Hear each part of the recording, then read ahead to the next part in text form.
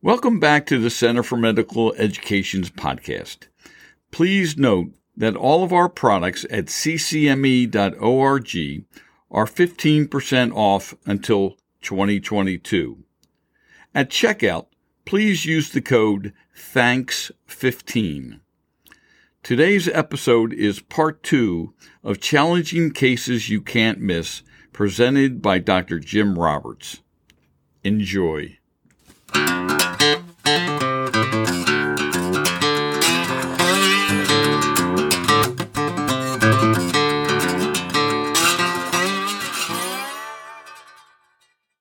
The alcoholic comes in, he fell down, banged his head, and he got a little bit of bleeding, so you put a wrap around it and put him in the back, let him sober up. Alcohol levels about 300. About an hour later, you hear this thud, and you find the guy on the floor, and you go back and you see he's bleeding all over the place. And the wrap around his head has gotten off the pressure on his laceration. And I said, man, you got a lot of bleeding there. He says, yeah, it's that hemophilia acting up again, doc. So I said, you have hemophilia? He said, yeah, didn't I tell you? I said, no, I didn't. So not all scalp lacerations are benign. They can bleed a lot. You think this guy'd have a bracelet or something that had hemophilia. He needed replacement factors. Go figure. But with 9 phone books in Philadelphia, each of them has a malpractice lawyer on the cover. No. Overdose, found lying down, kind of crouched between the couch and the floor for a couple of hours. She's unconscious, and she has severe aspiration pneumonia and hypoxic, and she's unconscious. She was, I think, a tricyclic and a benzo overdose. And you see she's got some red swellings on the side where her arm was against her body. So you intubate her, you give her some sedation because she's on a ventilator, you give her antibiotics, and you admit her to the ICU. This is a guy who's got a little more obvious problem. He's got pressure necrosis of the arm because he fell asleep with his arm over the chair, for about 12 hours, and he got some necrosis there. This lady, after she woke up about 12 hours later, by the way, she has a positive dipstick in the urine, and it's clear urine. That's hemoglobinuria. So she's got some sort of bleeding problem and myoglobin. That's myoglobinuria. And the next day, she says her arm's killing her. It's swollen. She can't move her fingers, and she has a compartment syndrome. And she had required a couple of surgeries, and it was all just for having pressure. She couldn't complain because she was intubated, and you could see that she had some signs of pressure on her body, but she had a really nasty problem. Now, that'll never have a normal-looking arm, and she needed skin grafts and so on. She actually sued us. We saved her life from her drug overdose, but she sued us anyway. This lady found asleep in the airplane in the Philadelphia airport going from Houston to Detroit, and the people said that she started going to the bathroom a couple of times, and when they tried to wake her up to go to change planes, she was unconscious. She has dysconjugate gaze. The eyes are going each way, and that's very, very common with a sedative hypnotic overdose. And she was unconscious, and I was a toxicology consult, and they had found some codeine and benzos in her urine, and opioids and benzos in her urine, and so they just put an NG tube down those days. You put some charcoal down there, and they said, well, it's called a tox consult because I was looking for business. And I see her, and I look at her, and they did everything fine. Her vital signs are stable. She's unconscious with dysconjugate gaze. She's obviously a drug overdose, didn't need to be intubated. So what am I going to do? Consult doesn't do anything. It's kind of worth not calling them. So I said, you guys do a rectal exam? They said, no, why would we do a rectal exam? Oh, well, I said, could something, maybe she's got some GI bleeding. So I did a rectal exam, and I feel something funny in the anterior chamber, the anterior portion of the rectum. And so I said, well, we better an x-ray. There's something down here. And we get an x-ray, and she has those little square white things in her pelvis. And I took that over to the radiologist. I said, hey, what is this stuff? She said, oh, that's stool, son. He said, we call that stool. And I said, well, I don't think so. And it's not in her rectum, so put her up and did a pelvic exam, and in her pelvis is crack cocaine wrapped in a garbage bag. she didn't have a positive cocaine on her thing, but I named that crack packing. No fun intended. But these people that swallow drugs and put them all sorts of places in order to smuggle them in, it's amazing. If this thing could have leaked out, she'd get cocaine toxin, could have died. The people that swallow the 20 heroin condoms filled in Mexico and get across the border, one of those breaks and he dies in the airplane. So careful how you treat a drug overdose. It's not just straightforward. They took too many drugs. She was admitted to hospital, and I think they called the cops on her, and she got arrested for smuggling. This is just a human bite to the hand. We'll let that one go.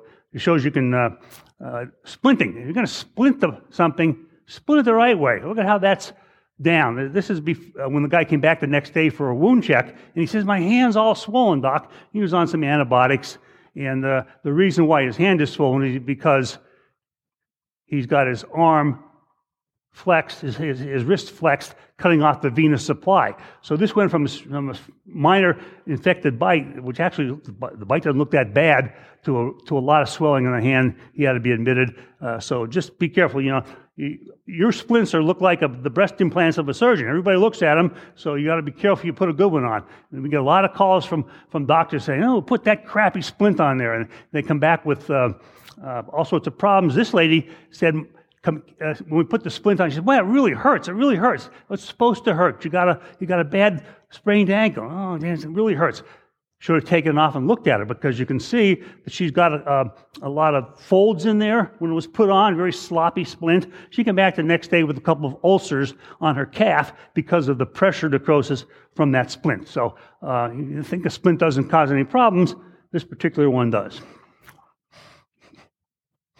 We'll forget that one. This guy comes in and he says, "I think I got a couple of bug bites, doc." I said, "Oh, really?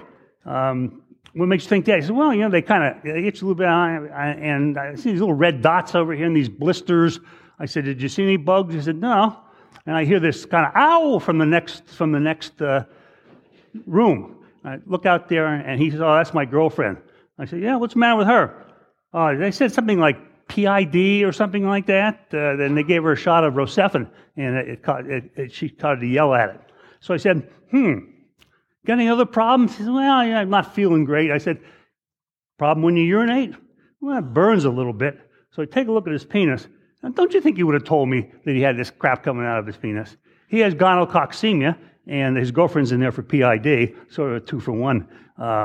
Gonococcemia is not that uncommon. All you need is those little red dots there, and that's the sign of the bacteremia. This girl's came in for some sort of sprain, and I go in the room, I looked at her, and she looks kind of funny. She's got her legs twisted in like that. It's pretty hard to do that. She's kind of tall and thin, and her fingers look a little bit long. I said, "You have any medical problems?" She said, "Well, I have Marfan syndrome." And actually, Marfan syndrome is much more common than you might think.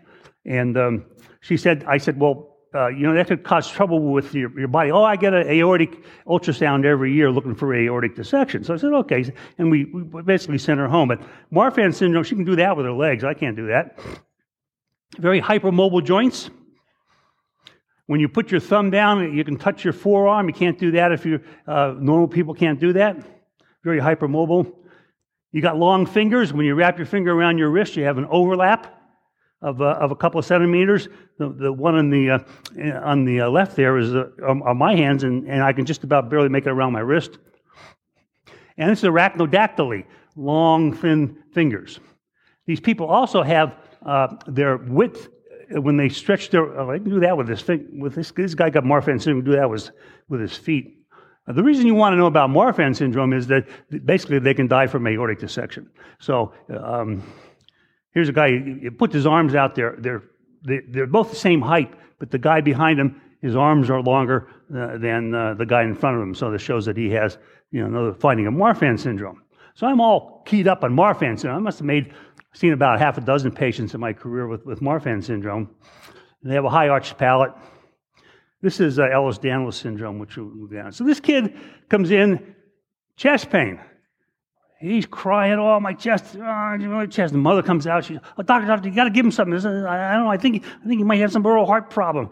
He's got chest pain. And so I look at the kid. He's got a little bit sweaty, and he's holding his chest, and he looks a little morphinoid, doesn't he? I'd seen a Marfan syndrome a couple of days ago. He's got that pectus excavatum, which is common in Marfan syndrome, and he's complaining a lot of chest pain. I'm saying, oh my God, this guy's probably got an aortic dissection. So this is a hospital that didn't have any pediatrics, and so I was going to get him out of there really quickly. So I called the children's hospital and says, I got a guy here with an aortic dissection from Marfan. They said, really? Okay, we'll be right over. So they sent an ambulance over. They said, get him started. Start an IV, get some blood work, get a chest x-ray, and we'll be over. So I sent him for chest x-ray. They come back with this chest x-ray, and in the middle there you see some metal object in the middle of his chest. This kid had swallowed something that he was playing with. I don't know why he didn't tell anybody that, but that was causing his chest pain. So I just get this x-ray, and the children's hospital comes in and say, okay, where's your guy with Marfan syndrome? Oh, I said, he went to another hospital. He went down to the DuPont hospital. They have a thoracic surgeon down there. But as long as you're here, I got a guy with an esophageal foreign body that you can take. So you got to get those esophageal foreign bodies out of there. Never let them know you made those mistakes. It's about 11 o'clock at night. He's wearing sunglasses. He's got his belongings in a bag, and he's got a coat on. It's the middle of summer. And his problem is, can't walk. Oh, man, this is a nice case for the resident. So I said, resident, here's a great case for you. Some old guy says he can't walk. And he got the story that he jumped off one step, and his knees hurt him, and he sort of fell to the ground. And the resident says, his x-rays are negative. I think he's got a sprain, but I put bilateral knee immobilizers on him, and he walks around just fine. He kind of walks like this, you know. I think he may even be lingering, he said, because I can't find anything on him. X-rays, he says, are normal. So when's the last time you put bilateral knee immobilizers on an 80-year-old, right? And you got to think about that twice.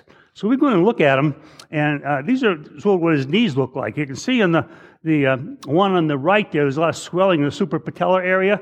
That's what a joint effusion does. The blood gets up because the joint goes up above the knee. And I asked him to raise his leg off the stretcher, and every time he raised it up, his knee buckled. He couldn't keep his leg straight. So both knees he couldn't extend and keep his leg straight. But you put knee immobilizers on him, and you fixed him, right? And here's a guy who's got the same thing. This guy had bilateral quadriceps tendon ruptures. He was on corticosteroids. He had one step fall, landed on both of them, and ruptured his tendons. This guy, you can feel the indentation, but you can't always do it in some patients. This requires a surgery fairly quickly because the tissues get all yucked up and you can't put them together again. So these patients are admitted and they're fixed with their quadriceps tendon ruptures. You don't want to miss that. You only have one of these things that he looks good, and you think they're maybe looking for pain medicine. You put him in a knee immobilizer. He comes back a week and a half later, and he still has the same problem. Now he's got a really difficult surgical case to try to fix that up. So, but be real careful. It's simple. Ask him to raise the leg off the bed, and they should be able to keep it straight.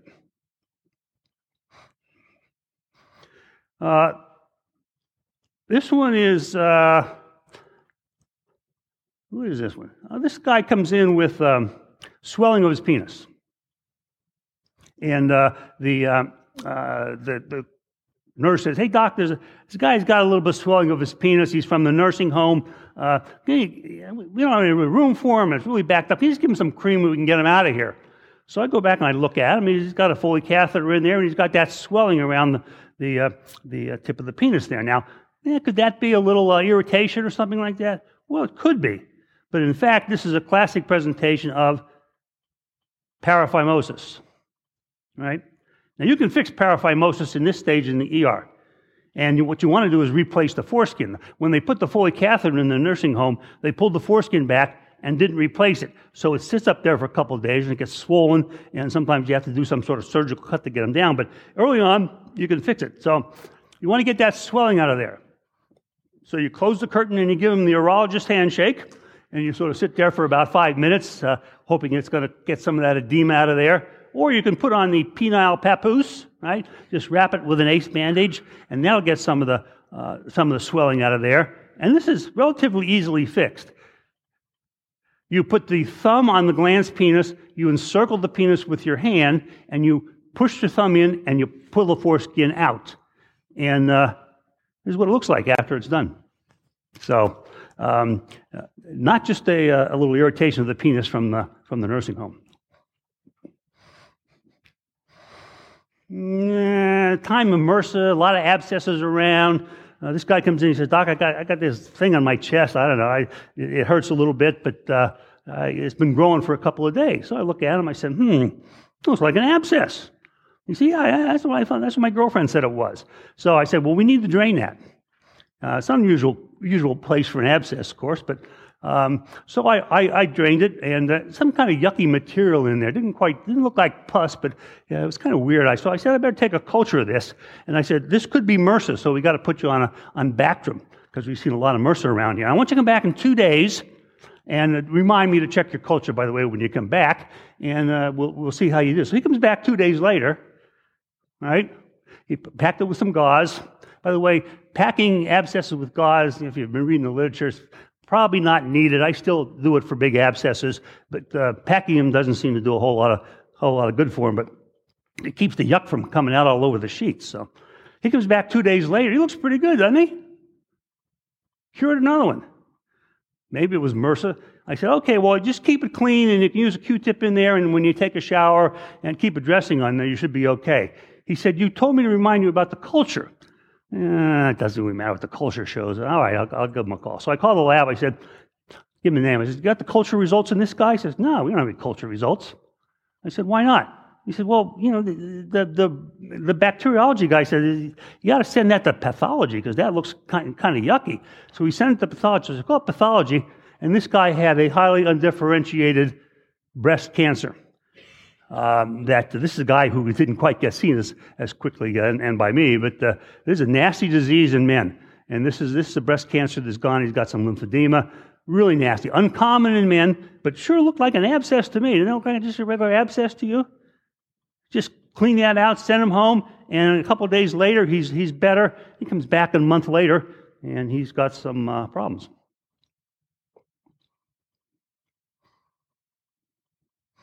Another guy with an abscess of his chest, right? He says, Doc, I've been seeing a couple of doctors for this. I got this little draining abscess here, and I ran out of my Keflex. And by the way, they usually give me 120 Percocet because they've got a lot of pain here. I said, really? I said, tell me about this. He said, well, I just got this little abscess here, and they didn't really drain it well. But it gets better with the Keflex. But it really hurts like hell. Boy, it really hurts in my chest. I really need that Percocet. So when you look at his neck, you can see he's got some little scars there above his clavicles. Right? They're not normal, right? There's another person who comes in wearing a turtleneck in July, right? She's got some tracks in her neck. They're shooting up drugs in their veins of their jugular veins because they had it in the other veins. So what's the matter with this guy? He had when I did a CAT scan, and about half of his sternum was eaten away from osteomyelitis. So what he had was draining osteomyelitis that was thought to be just an abscess, seen by 3 or 4 different doctors. He knew he's a drug addict. Give him a couple of Percocet and get rid of him, and missed it. So he had a really nasty time.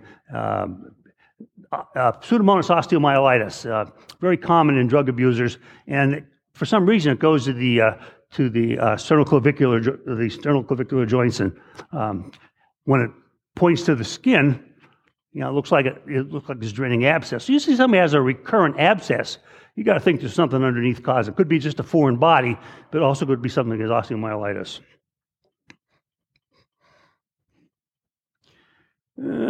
She was punched by her boyfriend. Fairly common. She's got a little laceration in her upper lip. You can see that her tooth is knocked off there. And we said, well, there's a little laceration, and you don't have to really put some stitches in there. We'll put you on some penicillin, and it'll get better in a couple of days. So she comes back a couple of days later, and it's still swollen, and it's quite tender. And what we do when we examine her a little more carefully, this was a bedside diagnosis. You don't even feel anything around, but when you see that tooth off like that piece of that tooth is somewhere. It's in her stomach, it's on the ground, or in this case, it's in her lip. and we pulled this piece of tooth out of her lip. He said, I told the doctor I thought there was a piece of my tooth in there. He didn't even listen to me. So if the patient tells you something like that, pay attention to him. This guy, I'm sewing up his laceration of his arm, and he said I punched out a window. Always think that there's a glass foreign body in there. I said, I fell around, I didn't find anything. I said, we'll just sew this up. I said, I don't think there's anything in there. She said, well, the nurse did an x-ray. I did an x-ray, you probably ought to look at it. We looked at it, and he's got this huge piece of glass in his forearm. For the life of me, I couldn't find that thing for about a half an hour. And finally, we found it and pulled it out. So anybody who punches the window and has a laceration, you got to get a plain x-ray. All glass shows up on an x-ray. You don't need a CAT scan or anything like that. Just regular glass, even small pieces from a light bulb or something, shows up on an x-ray. And of course, this would have caused an infection and made you look pretty bad when this guy came back a week later and he's got an infection and somebody else finds that. Let's forget about that one. Here's an ant bite to the penis. Resident comes over and says, hey doc, how much Benadryl do you give somebody got an ant bite to his penis? I said, well, let's see, the last 10 that I saw, I gave him 25 milligrams. You don't happen to see anybody with that, do you? Oh, he says, there's a guy over there, he's an illegal alien, doesn't speak any English, and the nurse says he talked to him in Spanish, and he said an ant bit him in the penis. So I said, I'll go do that. I got my camera here. Let's go take a picture of that. So I go and look at him, and he's got this swelling there. And I said, sir, did an ant bite you in the penis? See. And you saw him crawling on there? See. And after he bit you, it started to swell up? See. I said, and you're an aardvark, aren't you? See. So he had no idea what I'm asking about him, right? So I said, well, a little Benadryl probably not going to hurt him, but this is kind of unusual. I don't think it's a bug bite. So I'm looking around a little bit further, and underneath that swelling is a rubber band. It's caught up in the edema, so you can't see it. And if you pull the swelling apart, you can see it around there. And that's, for the guys in the audience, that's cheap Viagra. He got drunk. He put this rubber band around his penis to maintain his erection, and he got drunk and he fell asleep and he forgot all about it. And he wakes up the next day. He doesn't even remember he put it on there. And people make up a reason for something. That people that have spontaneous onset of some sort of problem, they always had a fall or they sprained themselves. The guy with a thoracic aneurysm remembers lifting something heavy a week ago. So this was, I don't know what the dose of Benadryl is for an ant bite to the penis, but I don't think it would have helped him very much. Another cocaine addict comes in having had a seizure. He's shooting up in his neck also, and he's tachycardic. He's really agitated and confused, so we sedate him a little bit. And I said to resident, these like cocaine guys, they can die. They can get cocaine is a local anesthetic, so it causes a bradycardia and hypotension in its final stages. So we see him there for a while, and he starts to get bradycardic and hypotensive. I said, see, I told you, this guy's going to die from cocaine. We better intubate him, okay? And we'll give him high doses of benzos. Maybe we can save him. Give him a vasopressor. And so we do that. And the medical students in there, I said, hey, why don't you bag him? We're kind of busy doing stuff. You just bag him. So she bags. It's a woman. She's bagging him. And she says, yeah, it's really hard to bag this guy. I said, you're going to make a great doctor. You can't even, compare. Don't go into anesthesia. She says, well, he's hard to bag. So I take it out of her hand, and yeah, he is hard to bag.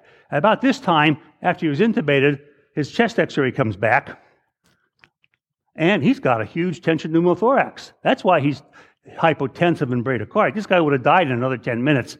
Luckily, we got this x-ray back. But straightforward cocaine overdose. You see him every day.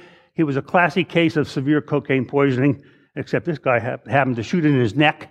He hits the part of the lung, and he got a small pneumothorax, and we bag him with the bag, and you put air in the thoracic space, and he gets a tension pneumothorax. Easily could have died. This guy's got a lot of edema, and I said to the nurse, why don't you put a Foley in him because he's got some congestive heart failure. And she comes back about 20 minutes later. She says, I can't find it. I can't find the penis. She says, it's all too swollen. I go back and I says, yeah, it is. And you pull that skin apart and you can't really see much. So in this particular case, again, you would utilize the penile papoose. So you wrap that around with an ace bandage to squeeze out a lot of the edema. You let it sit there for about 10 or 15 minutes. And then you can pull the ends of the foreskin apart. And there's this penile papoose. And look how much swollen, got all that swelling out of there. Pretty cool, huh? Then you can put the Foley catheter in. Do I have a picture of the Foley? Yeah, you have to use sometimes some forceps to pull the foreskin apart. But this guy's a really tough Foley catheter placement. So don't forget the uses of an ace bandage other than for a splint. That's it. Don't screw up like I did.